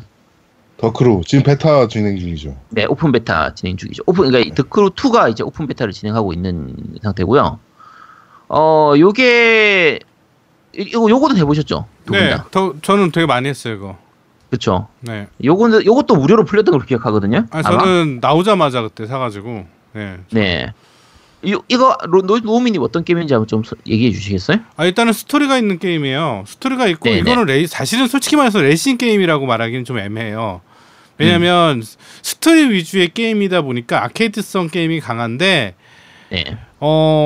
레이싱 요소가 강하긴 해도 그러니까 니드 포 스피드의 스토리가 강화된 게임이라고 보면 맞아요. 돼요. 그렇죠. 네, 그렇게 딱 보면 딱 맞아요. 네. 그러니까 니드 포 스피드하고 좀 비슷한 느낌이긴 한데 요게 제일 큰 이제 자기들이 내세운 거는 오픈월드 레이싱 게임이에요. 맞아요. 공항도 달리고 뭐 하여튼 여러 가지. 예. 그렇죠. 그러니까 맵 크기 전체를 미국 전체를 축소시켜서 만든 형태예요. 그렇죠. 그러니까 미국 전체를 다 다녀볼 수 있는 게임이거든요. 그러니까 물론 이제 실제 미국 크기를 해버리면 한쪽 끝에서 한쪽 끝에 가는데 며칠 걸리잖아. 그럴 순 없고 얘를 축소시켜가지고 이렇게 만들어 두긴 했는데 그래도 맵이 커요. 그래서 전체 맵을 이렇게 삥 둘러가지고 한 바퀴 다 도는데 한 2시간쯤 걸린다고 하거든요. 난 돌아봤어 그래서. 네, 그러니까 시간 남으면 한번 이렇게 삥 돌아보면 됩니다. 물론 이제 한번 갔던 곳은 이제 다시 빠른 이동으로 바로 이동할 수 있긴 한데, 자 이제 그러면은 굉장히 광활한 미국을 달릴 수 있으니까 정말 재밌을 것 같잖아요. 재미 더럽게 없어요. 이게 문제가 두 가지인데 첫째는 차량 볼륨이 너무 적어요. 그것도 정해졌어. 또 차량은 또 꼭 그거만 써야 돼. 오픈월드가 그게 뭐 그따구야. 그러니까 오픈월드로 만들어 놓고는 너무 폐쇄적이에요. 그러니까 등장하는 차량 자체가 한 50가지밖에 안 되거든요. 네. 그나마도 이제 처음에 다 주는 게 아니라 게임 내에서 노가다를 해가지고 이제 돈 벌어가지고 사기도 하고 또 일부는 DLC로 사야 돼. 맞아. 물론 이제 뭐 포르자라든지 다른 뭐 그란투리스모나 이런 거에서도 DLC로 사야 되는 경우가 많긴 하지만 얘들은 기본적인 차량이 많단 말이야. 그러니까 한 300대는 그냥 기본으로 주고 한 100대는 DLC로 사야 돼. 이거면은 우리가 용납할 수 있잖아요. 그렇죠. 얘는 차량 개수도 몇 개 안 되는데 그나마 몇 개를 또 DLC로 사야 되는 거야. 그러니까 그게 뭐가 문제냐면 게임을 하다 보면 그러니까 도저히 이 차로는 못 깰 것 같아. 네네. 그래갖고 뭐지 하고 딴 차, 그러니까 같이 경쟁하는 차를 보면 내가 갖고 있지 않은 차야. 그래서 그 차를 하려고 노가다를 해야 되나고 봤더니 DLC인 거야. 그렇죠, 맞아요. 그러면 DLC 사기 강요하게 되거든요. 그러니까 그게 너무 짜증나야. 맞아요. 그 부분이 문제예요. 그러니까 DLC로 돈 장난치는 게 너무 많아가지고. 이것도 아까 말씀드린 것처럼 액원 무료로 아마 풀렸던 걸로 기억하는데, 요거는 노우미님이 아까 얘기한 것처럼 스토리 모드는 있는데 영어예요. 한글화가 안 됐단 말이에요. 안 됐어. 그러니까 우리나라 사람들은 다 알아먹기도 좀 힘든데다가 오픈월드로 진행하면서 중간중간에 진행할 때 언어 압박이 조금 있는 편이에요. 많이 있어. 네, 맞아요. 네, 좀 있는 편이라서 그러니까 단순히 레이싱 달리기만 하면 되는 이런 게 아니라 어디로 가서 뭘 하고 이런 게 좀 있기 때문에 약간의 언어 압박이 좀 있는 편이라 한글화가 안 되면 안 되는데 이게 더 크루 2가 한글화가 되기 때문에 그치. 네, 더 크루 2는 차라리 좀 괜찮을지도 모르겠어요. 그러니까 제가 더 크루 하면서 이렇게 언어 압박이 심하니까 뭐냐면 이제 퀘스트를 진행하고 있는데 뭐 배달을 해야 되고 그 다음에 어디를 뭐 가고 뭐 이런 게 있는데 도저히 어떻게 진행할지 모르겠는 거예요. 그걸 일일이 맞아요. 해석하면서 게임하고 싶지는 않고. 그래서 레이싱 게임이니까 달리면서 그거 어떻게 언제 다 그거 하고 앉아 있어. 바로바로 인식을 해야 되는데 근데 이제 장점은 있죠. 아까 아제트가 얘기한 거에 반대적으로 초보자들이 너무 쉽게 할 수 있는 드라이브 게임이긴 해요. 왜냐하면 내비게이터가 기본으로 탑재돼 있어가지고 그 가는 길은 잘 표현돼 있거든요. 근데 이게 근데 내비도 좀 엉망이야 사실. 엉망이 위로 돼 있어가지고. 그렇죠. 우리 일반적으로 내비는 그 도로 바닥을 이렇게 해야 되는데 얘는 무슨 4차원적으로 위로 돼 있어 위로. 하여튼 좀 골 때립니다. 네. 약간 애매한 부분들도 있고. 그리고 이게 이제 아까 말씀드린 것처럼 원래 가장 큰 특징이 오픈월드 레이싱이잖아요. 네. 자, 제가 오픈월드 얘기하면 항상 얘기하잖아요. 근데 좀 지겨울 거예요. 듣는 분들도 지겨울 거예요. 오픈월드는 오픈월드가 목적이면 안 돼요.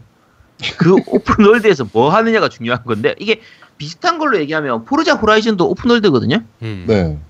야, 근데 포르자 호라이즌은 맵을 쓸데없이 크게 만들 게 아니라 적당한 크기로 만들고 진짜 그 안에 놀거리가 가득 차 있어요. 그치. 진짜 조금만 가면 뭐 레이싱 있고 뭐 이벤트 있고 뭐 진짜 할 게 너무 많아. 너무 많아서 진짜 지나가다가 그냥 무시하고 지나가다. 아, 저거 그냥 안 할래. 딱 넘어갈래. 이런 식으로 가는데 더크루는 그 더럽게 넓은 맵에 할 건 별로 없어서 진짜 황량해요. 그러니까 진짜 레이싱 뭐 레이스 경주 이런 거 생각 안 하고 그냥 아무 생각 없이 미국 전체를 달리고 싶다. 그러면 더크루 하셔도 돼요. 그런데 안에서 황량해. 네, 안에서 뭔가 이벤트를 즐기고 하고 싶다. 그러기에는 더크루가 좀 너무 횡해요. 좀 그런 느낌이고 게임성 자체는 나쁘진 않아요. 사실은 니드포 느낌으로 즐기면 그럭저럭 할만하기도 하고 그래픽도 그럭저럭 할만하기도 하고 근데 요게 그 아케이드성이 좀 강해서 그런 부분도 있는데 그 차가 너무 날아다녀요. 미끄러지는 경우도 많고 그러니까 조금만 경사지면은 차가 그냥 붕 떠버리거든요.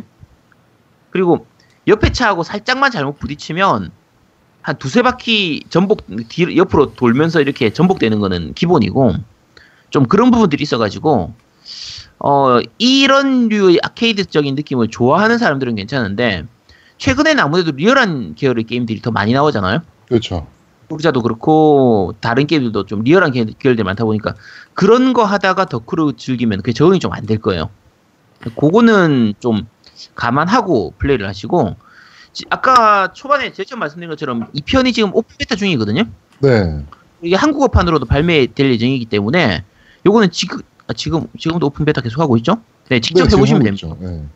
요거 혹시 해보셨어요? 아직 오픈 베타 베타 안 해봤어요. 베타 안 해봤죠. 요게 차만 나오는 게 아니고요. 비행기도 나오고 뭐 하는 것 같은데. 네, 모터보트도 나오고 비행기도 나오고 해요. 근데 이쯤 되면 이제 이게 레이싱인지 맞는지 아닌지도 좀 의문이죠. 그러니까 레이싱 게임은 아닌 것 같아, 솔직히. 난 이 게임 얘기할지 몰랐네. 근데 이게 그래픽이 다 게임성이 좀 미묘한 수준이에요. 그러니까 아까 얘기한 것처럼 모터보트나 비행기는 왜 굳이 집어넣었을까 싶은 수준이고 그 그래픽도 사실 그렇게까지 좋진 않아요. 그러니까 그냥 오픈 월드 레이싱 게임으로 그냥 포르자 호라이즌 4 나오기 전까지 그냥 잠깐 즐기겠다. 또는 우리처럼 이제 액원을 가지고 있으면 포르자를 그냥 포르자 호라이즌 하면 되거든요. 네. 얘보다 그냥 포르자 호라이즌 2나 3를 하시는 게 훨씬 나아요. 훨씬 재밌어요. 근데 이제 나는 액원이 없다. 나는 이제 풀포밖에 없다. 어쩔 수 없이 딴 거라도 해야겠다. 그러는 분들은 이제 하시면 됩니다. 네. 예, 그런 분들은 하시도록 하시고 뭐 별로 권해드릴 부분은 아니고 오픈 베타 한번 해보시도록 하세요. 한번 해보고 결정하시면 되니까 한번 해보시도록 그렇게 추천드리겠습니다. 네. 하고 노미님 더 얘기하고 싶은 건 없어요? 없어요. 나는 더크루는 진짜 싫어해요. 나는. 근데 이것도 의외로 재밌게 즐기셨다는 분도 좀 꽤 있더라고요. 아니 뭐 모든 게임인지 재밌게 즐긴 사람이 있겠지. 영어권 사시는 분이나 그런 거 해석이 쉬우신 분은. 자, 이제 다음은 니드포 스피드입니다. 우리 니드포 스피드 덕후님을 불렀어야 되는데. 내가 그걸 생각을 했었는데 네. 근데 안 나오실 것 같아서. 네. 그리고 그분 나오면 너무 욕만 할 것 같아가지고. 그분이 니드포 스피드 덕후라고 해서 니드포 스피드를 꼭 좋아하진 않는 분입니다. 네. 아는 분들은 다 아시겠지만. 그렇긴 해. 네. 자, 일단 그 니드포 스피드는 제가 먼저 얘기해 드릴게 니드포 스피드 시리즈는 저도 다 해보진 못했어요. 특히 초기작은 좀 못 해본 게 많거든요. 네. 그래서 그건 좀 제가 간단하게 넘어가고 넘어갈게요. 얘는 시리즈가 너무 많아가지고. 너무 많죠, 인간적으로. 네. 그리고 니드 포 스피드 같은 경우에는 이제 그 제작사가 계속 바뀌어요. 네. 어차피 나중에 EA가 먹고 나서 EA 쪽에서 이제 외주를 주는 형태로 만들기 때문에 어느 제작사에서 만드느냐에 따라 가지고 게임성이 완전히 달라지거든요. 네. 그래서 그거 감안하고 좀 보셔야 됩니다. 자, 일단 첫 작품은 그 파이오니어 프로덕션에서 제작했었는데 그 1994년에 3DO판으로 처음 발매했었어요. 3DO판을 먼저 나오고 그 다음 해에 PC로 이식을 했거든요. 네. 이게 둘 다 우리나라에 정식 발매가 됐었어요. 아, 자, 그래요? 네, 둘 다 정식 3D인데? 네, 3DO판인데 네. 정식 발매가 됐었다고 합니다. 어. 자, 됐었다고 합니다라고 하는 건 저는 못 해봤다는 얘기죠. 자, 3DO가 국내에 그렇게 많이 안 팔린 게임기라. 안 팔린 게임인데 저는 샀었어요. 네. 네, 그때 이정재한테 속아가지고. 와, 이게 게임이야, 영화야. 이 당시에 제가 3DO 샀던 게 그 스트리트 파이터, 슈퍼 스트리트 파이터였나? 네. 스트리트 파이터 2. 어쨌든 그게 그 오락실용하고 가장 이제 잘 이식됐던 게 이 3DO 판이었어요. 네네네. 그래서 샀었는데 네, 망했죠. 야, 자. 진짜 그거 오랜만에 들어본다. 아, 이게 영화야, 뭐야 그거. 이정재 멘트. 네. 오랜만에 들어본다고. 자, 어쨌든 요게 나왔는데 저는 못 해봤었고요. 니드 포 스피드 2는 이제 EA에서 제작했었는데 요것도 저는 못 해봤어요. 이게 당시에는 이제 변명을 좀 하자면 그래픽 카드가 아직 보편화되지가 않았던 때거든요. 네. 근데 맞아요. 이 레이싱 게임들이 대부분 좀 고사양을 요구했었어요. 네. 그래서 제키 모드에서는 안 돌아왔기 때문에 그래서 못 해봤습니다. 그러니까 네. 그 당시에는 상대적으로 이제 그때가 플스 1이 나오고 난 이유기 때문에 플스 1 쪽은 쉽게 레이싱 게임을 접할 수가 있었어요. 제일 대표적인 게 리치 레이서였고, 그래서 그 리치 레이서 수준의 게임을 PC에서 하기가 힘들었어요. 네. 지금은 PC 쪽이 당연히 사양이 더 높잖아요. 일반 콘솔보다. 근데 그 당시에는 그러지가 않았기 때문에 제키 모드에서는 안 돌아와서 못했었습니다. 자, 제가 제일 처음으로 했고 또 재밌게 했던 거는 이제 니드 포 스피드 3예요. 여기 하퍼슛이거든요. 네, 하퍼슛 최고죠. 요게 진짜 재밌었어요. 네. 요거는 98년도에 발매를 했었는데 요 시기쯤에는 이제 좀 그래픽카드가 좀 보편화됐었어요. 많이 쓰이고 했었기 때문에 그때가 이제 부두 3, 뭐 부두 2, 뭐 3D FX 이런 거 얘기하던 그 시절이라 부두 2000 뭐 이런 거였나? 어쨌든 그런 시절이기 때문에 그때는 이제 제가 드디어 컴퓨터에다가 3D 카드를 꽂았기 때문에 네. 플레이를 했었는데 이게 하퍼슛이 이제 추격하는 뭐 그런 거죠. 근데 경찰하고 레이서의 추격이라는 요소가 있어가지고 진짜 재밌었어요. 그러니까 내가 레이서로 해서 경찰한테 쫓기는 부분도 가능하고 레이서들끼리 경주하는 것도 가능하고 경찰이 돼가지고 이 레이서들을 쫓는 그러니까 불법 레이서 이거 과속하는 거잖아. 과속 단속하는 그런 재미가 있어가지고 굉장히 재밌었어요. 네. 마치 액션 게임 같은 그런 느낌으로 즐길 수 있는 레이싱 게임이라 기존의 레이싱 게임에서는 이런 게 별로 없었으니까 그런 부분에서 좀 재밌게 즐길 수 있었던 참신한 게임이었던 게임이고요. 나중에 이게 하퍼슛 같은 경우에는 2002년도에 이제 2편 나왔었고 이 2002년도에 나왔던 2편 같은 경우에는 하퍼슛 2 같은 경우에는 제가 개인적으로 니드 포 스피드 전체 시리즈 중에서 최고라고 꼽는 편이에요. 이건 한글화도 됐었거든요.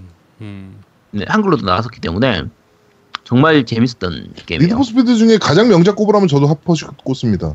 네, 하퍼슛 정말 재밌었고 네. 나중에 2012년도인가 13년도인가 그때 이제 하퍼슛 이제 뭐 리부트라고 해야 되나 리메이크라고 해야 되나 어쨌든 니드포가 약간 그한 게 같은 제목으로 게임이 2개, 3개 이렇게 나오는 경우가 있어가지고 네, 맞아요. 요때 나온 하퍼슛이 있고 하퍼슛이 총 3개가 나왔거든요. 하퍼슛 1, 하퍼슛 2 나오고 이 하퍼슛이 또 따로 나왔었어요. 그러니까 2012년도에 그 뒤에 다시 나왔던 게 있었는데 좀 헷갈리긴 해요. 다 비슷하죠. 그러니까 특징은 비슷해요. 경찰하고 레이서 이렇게 해서 쫓기는 요런 느낌. 느낌으로 나는 사실은 최고라고 꼽으면 그 언더그라운드를 뽑거든요. 언더그라운드도 좋죠. 언더커버인가 언더그라운드인가 하여튼 언더그라운드. 네. 언더커버 아닌가? 언더커버도 있었고 둘 다 있었어요. 언더그라운드도 있었어요. 그 있고, 약간 갈색 표지가 황토색 표지가 언더그라운드였고. 네, 언더그라운드도 되게 재밌었죠. 그 여자 나온 거 있었잖아. 그 헐리우드 배우 나와가지고 했던 그게 언더그라운드예요. 그게 언더그라운드. 그래. 그러니까 네. 그게 난 최고라고 뽑아. 나는 사실 너무 재밌게 했어. 언더커버는 저거용인데 이거 뭐지? 모바일용으로 나왔던 게임일걸요? 아 그런가? 하여튼 난 그 아시아계 그 헐리우드 배우 나왔던 그게 그거 언더그라운드예요. 네, 언더그라운드요. 가장 재밌게 한 것 같아요. 아만다 뭐 그런 이름이었는데 어쨌든 그 배우 이름 말고 게임 내에서 이름이 그런 사만다인가 아만다 뭐 그런 이름이었을 거야 아마. 그 약간 섹시해가지고. 맞아요. 그 그 지정 생존자 거기 나오는 그 배우죠. 그 배우 아닌 것 같은데? 아니요, 그 배우 맞아. 걔는 매기 큐. 그러니까 걔 나온 건데 그게 그거 아니야? 그거는 언더그라운드 아니었던 것 같은데 그거 다음 거였나? 매기 큐 나온 거는 망작으로 꼽혔던 거 아닌가 니드포에? 아니야. 모스트 원티드인가? 나 모르겠는데. 모스트 원티드. 어쨌든 거기는 걔는 모스트 원티드고. 맞다. 모스트 원티드도 있구나. 모스트 원티드고 맞아. 그게 말고 언더그라운드가 제일 명작으로 꼽아. 네, 헷갈렸네. 네, 다른 것 같아요. 네, 저도 지금 기억이 좀 약간 헷갈려요. 왔다 갔다 헷갈려서 자, 우리가 다 조사하고 얘기하는 게 아니라서 죄송합니다. 네. 자, 어쨌든 그렇고 하프슈스는 전반적으로 괜찮은 게임이었어요. 괜찮은 게임이고 뒤에 나왔던 것도 비슷한 형태로 좀 많이 나왔고요. 그 다음 나왔던 거는 이제 하이스테이크라고 있는데 이건 평이 별로고 전 안 해봤어요. 요거는 말씀을 제가 못 드리겠고요. 그 다음에 니드 포 스피드 V 레일리라는 게 플스로 나왔었거든요. 요게 제가 1탄은 못 해봤고요. 2탄은 꽤 재밌게 했었어요. 그러니까 이게 플스 치고는 그래픽도 꽤 괜찮은 편, 플스 1으로 나왔었는데 플스 치고 그래픽도 나쁘지 않고 좀 조작감도 괜찮은 편이었어요. 괜찮은 편인데 이제 그 국내에서도 그렇고 전반적으로 많이 안 떴던 것 중에 하나가 플스 쪽에서는 이제 아케이드 레이싱으로 쓴 리치 레이서 시리즈. 그치. 그러니까 리치 레이서 1, 2, 뭐 레이지 레이서, R4 이런 것까지가 완전히 잡고 있었고. 네. 리얼 레이싱 계열은 그란 투리스모가 그냥 씹어먹고 있었으니까. 그러니까 그란 투리스모 1, 2가 다 이제 플스 1으로 나왔었는데 다른 레이싱 게임이 필요가 없는 수준이었어요. 이 두 가지만 있으면 리치 레이스하고 그란 투리스모만 있으면 다른 거는 뭐 명함을 못 내미는 수준이었기 때문에. 네. 그래서 플스 쪽에서 다른 레이싱 게임들은 그렇게까지 좀 국내 한정으로는 많이 인기는 못 끌었었거든요. 근데 요 니드 포 스피드 V 랠리 2는 꽤 괜찮은 편이었어요. 괜찮은 편이었고요. 두 번 당연히 못 해봤을 테니까 넘어가겠습니다. 네. 자, 그 다음 나왔던 건 이제 리드 포 스피드 포르쉐 언리시드하고 포르쉐 2000인데 이건 포르쉐만 나오는 레이싱 게임이에요. 네. 저도 못 해봤어요. 저도 못 해봤거든요. 근데 재미없어요. 해봤어요? 아니, 제가 해봤던 것 같은데 저한테 타이틀이 있는 것 같거든요, 지금. 아, 그래요? 네. 근데 포르쉐만 나와서 재미가 없어요. 그러니까 그 확장성이 확 떨어지는 느낌. 요 게임의 이제 존재 가치 중에 하나가 뭐냐면 이게 EA잖아요? 리드 포 스피드는? EA 하면 독점 계약을 참 좋아하죠. 이거 하면서 포르쉐하고 독점 계약을 하는 바람에 한동안 다른 게임사들에서 레이싱 게임에 포르쉐를 못 넣었다는 얘기가 있어요. 네, 그런 얘기 있었죠. 네. 너무한데. 그런 얘기가 있어요. 저도 정확하게 몰라요. 근데 그런 얘기가 있거든요.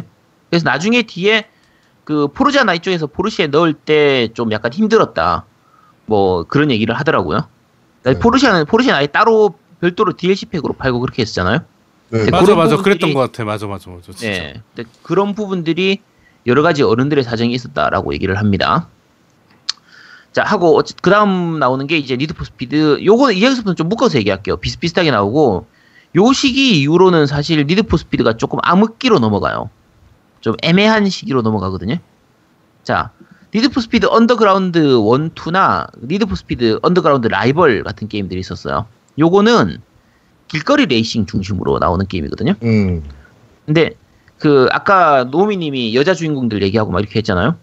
그게 실사도 들어가고 이런 식으로 해서 이제 이벤트 씬들이 굉장히 재밌게 표현이 돼요. 그러니까 이 스토리 모드가 여러 가지 연출들을 넣어가지고 스토리 전체를 즐기는, 내가 그 안에 들어가 있는 주인공이 돼요. 그러니까 보통 여자 주인공들이 나를 보는 시점으로 남자 주인공이 이렇게 보이는 게 아니라 나를 보는 시점으로 나하고 얘기하듯이 이런 식으로 연출을 많이 하는 편이라서 네네네. 좀 진짜 그 안에 들어가는 느낌으로 게임을 즐길 수 있는 그런 경우도 좀 꽤 있었고요. 요런 식의 그러니까 스토리 진행이나 게임 글 엮어 나가는 방식으로 했던 게 뒤에 나왔던 모스트 원티드나 뭐 카본, 언더커버, 더런 이런 것들도 다 이런 식으로 썼었거든요.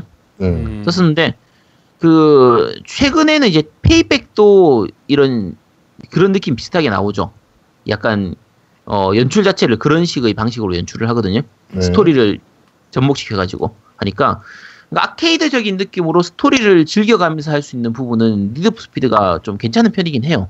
여러 가지로. 네. 자, 그런데 이 얘기를 먼저 드렸어야 되는데 그 니드 포 스피드 같은 경우에 제가 지금 제목으로 말씀드리긴 하는데 같은 제목이라도 이게 콘솔판하고 PC판하고 게임이 아예 다른 경우도 많아요. 특히 이제 위나 위유용으로 나왔던 게임들 같은 경우나 뭐 3DS용으로 나온 경우에는 아예 완전히 게임이 달라져 버리니까. 네, 맞아요. 그래서 컨셉은 비슷하지만 내용은 아예 달라지는 경우도 많아요.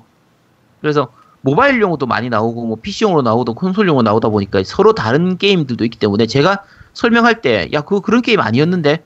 라고 생각하시더라도 이해해 주시기 바랍니다. 네. 제가 몰라서 그럴 수도 있고요. 잘못 알고 있을 수도 그럴 수도 있는데 리드포가 원래 그런 시리즈예요. 그리고 아제트가 요새 그 자기가 덕후가 아니다라는 걸 자꾸 보여주기 위해서 일부러 틀린 정보를 흘려요. 네. 왠지 자기가 덕후가 아닌 것처럼 보이려고. 야, 그런 얘기는 하면 안 되지. 내가 지금 열심히 지금 그렇게 하고 있는데.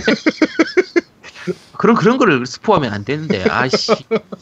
네. 그런 겁니다. 네.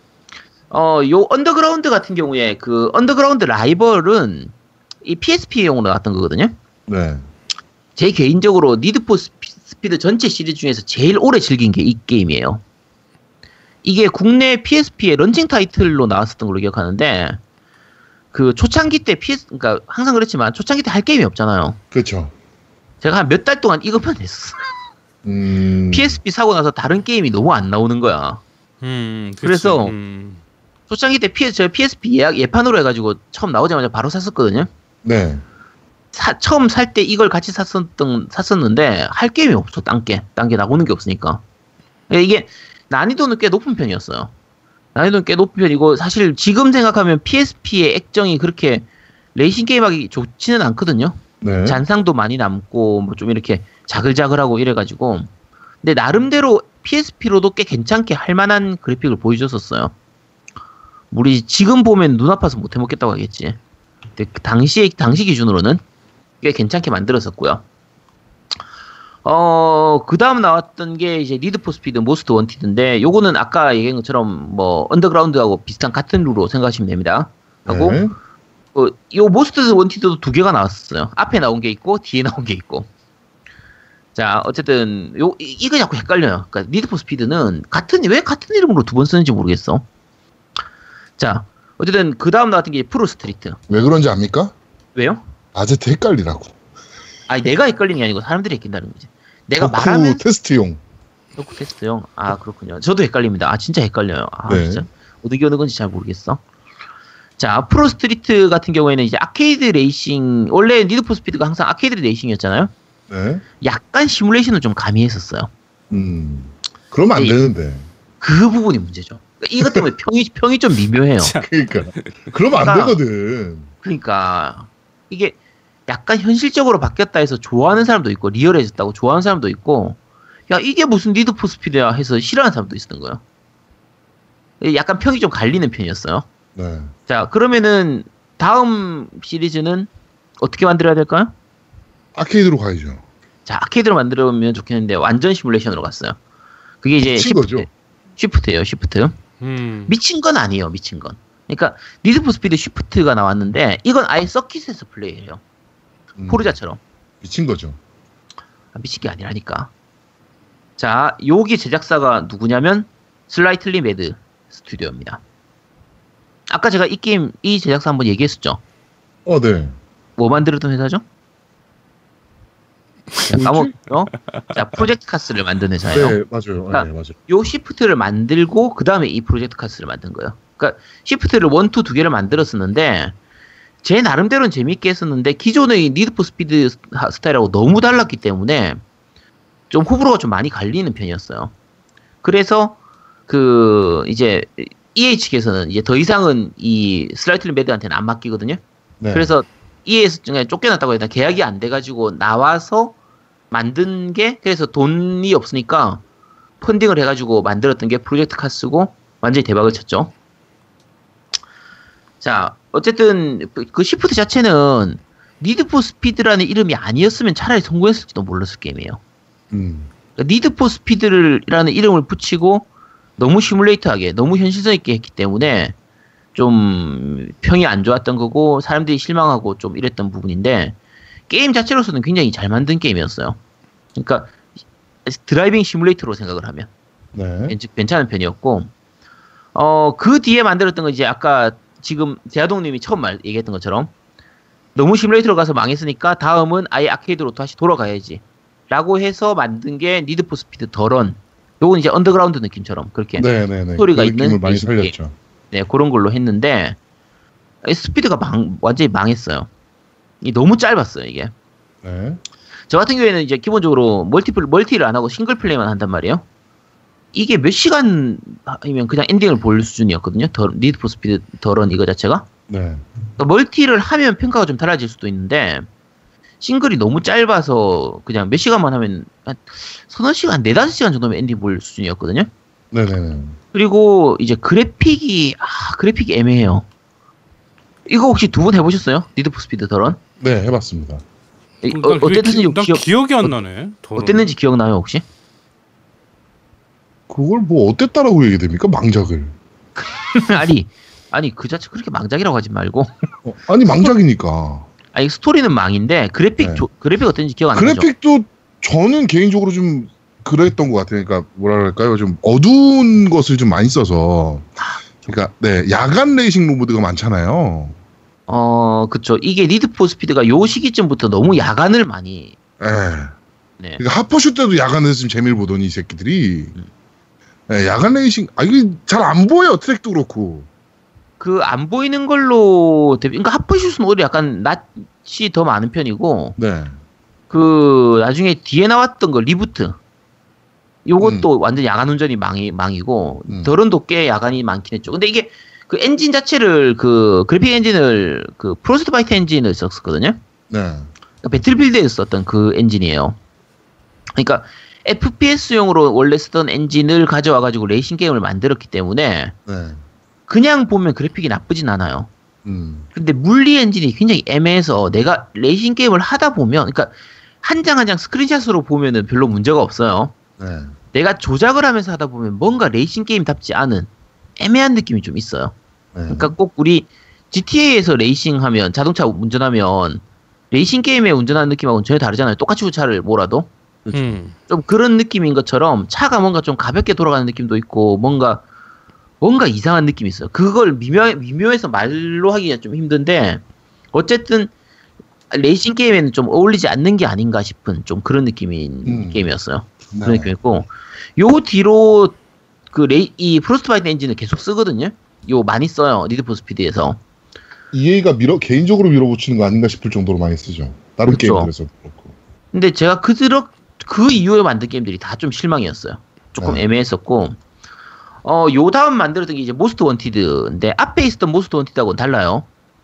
그러니까 최근에 나왔던 모스트 원티드 같은 경우에는 이제 크라이테리언에서 제작을 했거든요. 네. 여기가 이제 번아웃 제작사예요. 네네네. 그러니까 레이싱 방식 자체는 이제 포르자 호라이즌처럼 이제 길 가다가 이벤트 장소 만나면 거기서 버튼 누르면 레이싱 시작하고 요런 식으로 해서 약간 뭐 오픈월드도 아닌 것이 오픈월드 같은 그런 비슷한 그런 식으로 만들고 적당하게 아케이드성도 괜찮고요. 네. 근데 아까 제아동님이 말씀하신 것처럼 어두운 거 길이 잘 안 보여. 그러니까 이게 요때부터 시작해서 몇 개 시리즈가 계속 그런 식이었어요. 씨발 난 내가 야맹증 있는 줄 알았어. 그러니까 야간 운전을 하면 그러니까 포르자 호라이즌이나 포르자 시리즈들이나 이쪽을 해보신 분들은 좀 아실 수 있는데 야간 운전이나 이런 걸 하더라도 길이 확실하게 보이도록 그 길에 표시가 돼 있어요. 네. 어느 길로 가야 된다. 그래서 길을 헷갈리거나 내가 오른쪽인 줄 알았는데 왼쪽이었어 이렇게 급하게 틀고 이런 일이 잘 안 생기거든요. 그러니까요. 길이 진짜 잘 알아볼 수 있도록 잘 표시가 되는데 이 니드 포 스피드 중간에 몇 개 작품은 길을 알아보기가 힘들어. 그게 너무 좀 컸어요. 이게. 그래서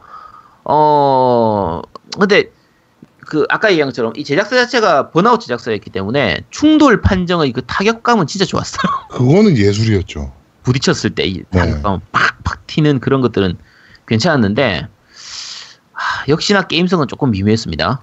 조금 그런 편이었고 이제 요 뒤에 나왔던 게 니드 포 스피드 라이벌. 자, 요거는 느낌이 그냥 핫포슛이라고 생각하면 돼요. 네. 라이벌이라는 것 자체가 경찰하고 레이서 이 라이벌이거든요. 네. 그래서 요거는 이게 고스트 게임즈하고 크라이테리언이 같이 개발했던 걸로 기억하는데 이것도 프로스트 바이트 엔진 계속 써가지고 마찬가지 단점, 똑같은 단점을 거의 비슷하게 갖고 있어요. 비슷하게 가지고 있고 이게 초창기 때 그 플스하고 에곤으로 나왔을 때 이게 요 시기가 플스 3, 엑스박스 360에서 이제 그 풀4 에곤으로 넘어오던 시기이기 때문에 풀4에서는 60프레임을 내줄 줄 알았는데 이게 아마 30프레임이었을 거예요. 그래서 당시에 그래픽 좀 자글자글하고 막 계단 현상도 많이 보이고 좀 길도 아까 얘기한 것처럼 길도 알아보기 힘들고 프레임도 끊기고 이런 부분 때문에 조금 욕을 먹었었어요. 과도기적인 게임이죠, 그러니까. 네. 그리고 제가 이건 PC판으로도 했었던 걸로 기억하는데 그때 뭐 무조건 온라인으로 접속해야 되나 뭐 그런 식으로 여러 가지로 좀 짜증났던 그 게임이었어요. 이런 부분들이 있었고 그러니까 핫퍼슛의 느낌을 생각만큼 잘 살리지 못했고 그 아까 이게 경찰하고 레이서 이렇게 번갈아가면서 할 수 있다고 했잖아요. 레이서로 할 때 경찰 쫓아오는 게 진짜 짜증나요, 이 게임은. 좀 하려고 하면 경찰이 그러니까 내가 여기 도착하는 곳이 한 500m 남았잖아요. 그럼 거기에 가서 레이스를 시작하면 되는데 뒤에 갑자기 경찰이 쫓아와. 그럼 경찰한테서 도망쳐야 돼요. 한참 도망치고 나면 내가 가려고 했던 그 목적지에서 한 3km 벗어난 곳에 내가 있는 거예요. 다시 또 돌아가야 돼. 그러니까 그런 부분들이 있어가지고 맞아. 이 경찰 쫓아오는 게 뭐 게임성으로 나쁘진 않은데 너무 자주 쫓아오는 데다가 너무 잘 쫓아와. 근데 그게 근데 이게 그 니드 포 스피드의 어떻게 보면 약간 아이덴티티 같아. 경찰이 너무 잘 쫓아와 인간적으로. 그러니까 전체적인 시리즈에서. 그러니까 차라리 그럼 경찰이 쫓아왔을 때 내가 그걸 따돌리게 되면은 그걸로 인해서 얻는 뭔가 이 보상을 좀 많이 주면 좋겠는데 그것도 많진 않아요. 그냥 이제 뭐 무슨 명성 올라가고 이런 느낌으로 대부분 이제 주어지기 때문에 근데 요건 좀 약간 짜증났던 게임이에요 전반적으로. 근데 이게 그게 있었어요. 멀티로 켜놓고 하면 경찰이 멀티로 들어와. 멀티인 애가 들어와. 그쵸. 그러면 그냥 일반은 컴퓨터로 하는 건 깨겠는데 이 멀티로 경찰이 들어오면 심각해지는 거예요. 그쵸. 그게 그러니까 그 디자인을 잘못한 거야. 내가 보기엔 그것 때문에 내가 나도 접었어요. 그래서 그러니까 멀티를 할 수가 없는 거야. 멀티를. 그리고 여러 가지로 왜 굳이 이렇게 만들었지 싶은 요소들이 너무 많아가지고 조금 아쉬웠던 게임입니다. 니드 포 스피드 라이벌은. 그러니까 게임을 하면서 진행을 더 이상 못 하겠는 거야. 멀티로 켜놓으면.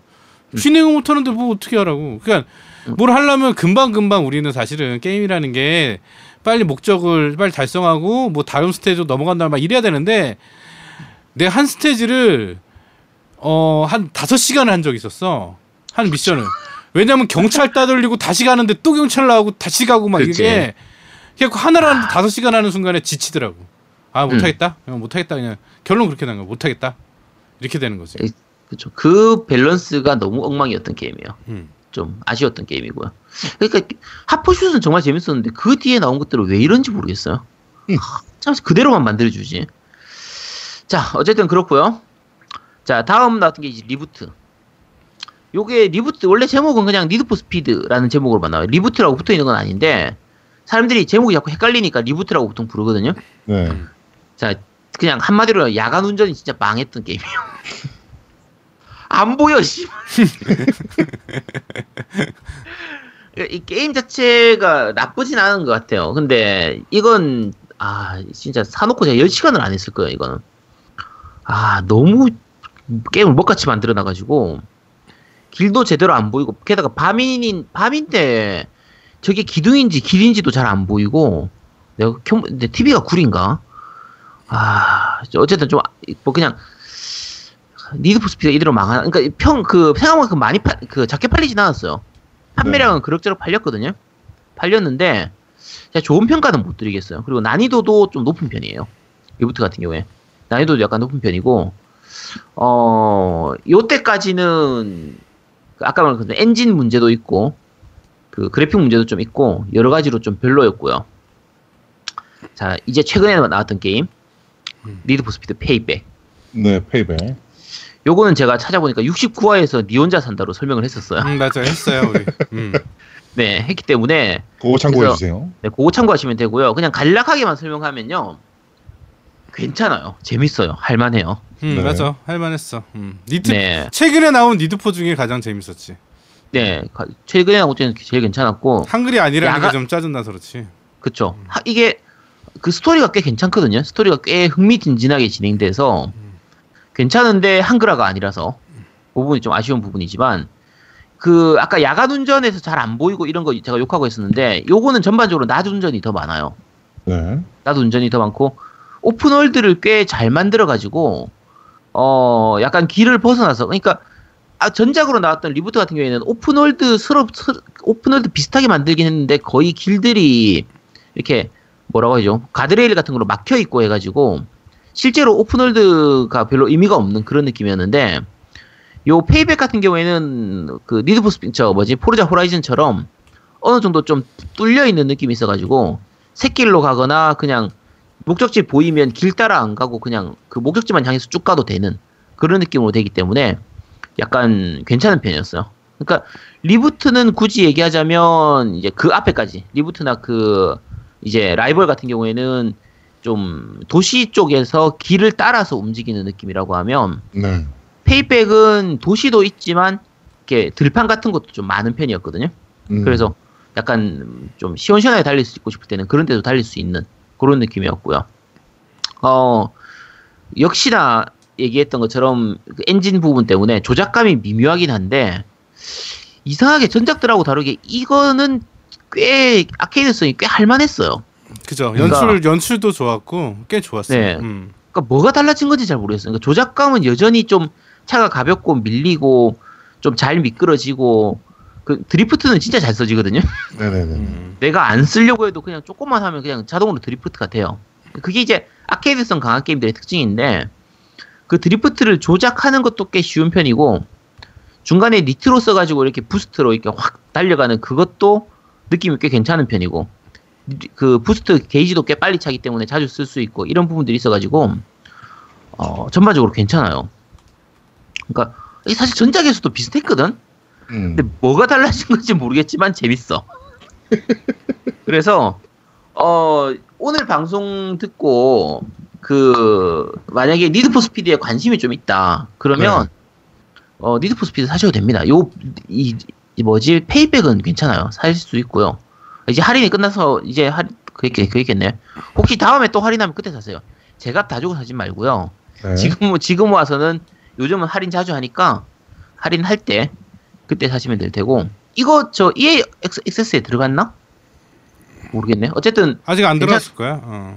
제가 그때 그 EA 액세스로만 플레이를 한 다음에 요거 소개하고 나서 그 노미는 샀죠 이거. 난 샀어요. 나는 바로. 네, 노미하고 저하고 둘 다 그 니 혼자 산다에 속아가지고 샀었거든요.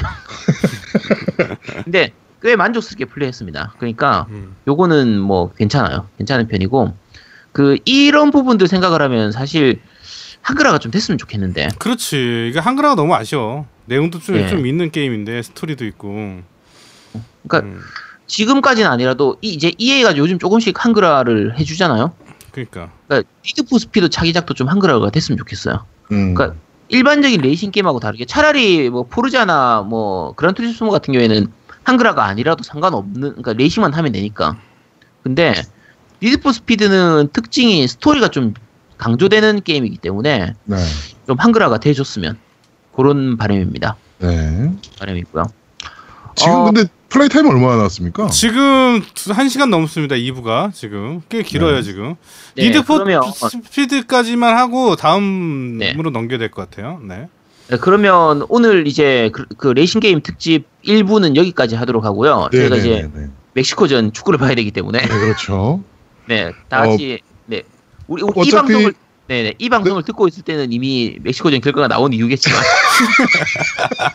에이 씨발 이러고 있겠지. 예. 저희가 그 100회가 다음 주라 100회 특집 끝나고 101회 저희가 요 얘기를 좀 더 하도록 하겠습니다. 자, 네. 다음 방송에서는 이제 제일 중요한 그란투리스모하고 포르자 모터스포츠, 포르자 네. 호라이즌 그걸 좀 설명을 드리고 네. 그 외에 짜잘한 게임들 몇 개 좀 더 설명을 드리도록 하겠습니다. 네. 자, 이번 주 그런데 말입니다. 여기까지 진행하도록 하겠습니다. 네. 자, 겜덕비상 9땡. 네, 술 먹고 운전하면 안 돼요. 레이싱게임 특집편은 여기서 모두 마무리하도록 하겠습니다. 방송 들으시는 지금 이 시간은 아마도는 아니죠. 네. 멕시코전이 끝나고서 16강이 이게 조별리그에서 계속 살아남냐 마냐가 이제 결정이 돼 있을 때 같은데 아까도 제가 오프닝 때도 말씀드렸지만 선수를 욕하고 싶은 생각은 별로 없어요. 저는. 네, 선수를 욕하고 싶은 생각은 없고 4년간 정말 이것만 보고 열심히 달려온 사람들이고 못하고 싶어서 못하는 거겠습니까? 그 사람들이. 저 개인적으로는 욕하고 싶은 선수 한두 명 있긴 한데. 네, 있어요. 저도 있어요. 지가 뭐 그러고 싶어서 그랬겠어. 그러니까요. 당땡땡이나 뭐 이런 애들이 있긴 하거든요, 저도. 네, 근데 진짜 4년 동안 이것만 보고 달려온 사람들이에요. 네, 그러니까 선수들을 욕하고 싶은 생각은 없고 지금 대한민국 축구를 요 모양으로 만든 대한축구협회를 좀 욕하고 싶은 건 좀 있죠. 네, 축구협회를 정말 욕하고 싶은 건 있는데 하여튼 월드컵 준비하시느라 고생 많은 우리 태극전사들에게 다시 한번 박수 한번 보내드리도록 하고요. 아쉽긴 하지만 우리는 다시 한번 말씀드리지만 대한민국은 절대 강팀이 아니었습니다. 여러분들이 2002년 4강 때문에 자꾸 우리나라가 강팀으로 오해하는 경향이 있는데 네, 절대 강팀 아니에요, 우리나라. 네. 우리나라 독일이나 뭐 이런 나라처럼 맨날 뭐 밥 먹다 16강 가고 뭐 이런 나라 아니었으니까. 네. 자, 술 먹고 운전하지 마시고요, 진짜. 그리고 요새 또 월드컵 기간이라 축구 보시고 기분 좋다고 맥주 한잔 하시고 운전하시는 경우들이 있을 수도 있을 것 같은데 절대 운전하시면 안 됩니다. 네. 자, 겜덕비상 제99화 술 먹고 운전하면 안 돼요. 레이싱게임 특집편은 여기서 모두 마무리하도록 하겠습니다. 저희는 다음 주에 대망의 100회 특집으로 여러분들을 찾아뵙도록 하겠습니다. 고맙습니다. 감사합니다. 감사합니다. 100회 때 봐요. 뿅! 뭐 뿅이야, 씨. 엔딩. 백회하면 한 달 쉰다고 안 했냐? 근데? 안 했는데? 안 했어? 야, 그랬던 것 같은데 이상하다. 백회하고 한 달, 두 달만 쉬자고 얘기 안 했나? 안 했어. 새 MC도 광고도 해야 되잖아.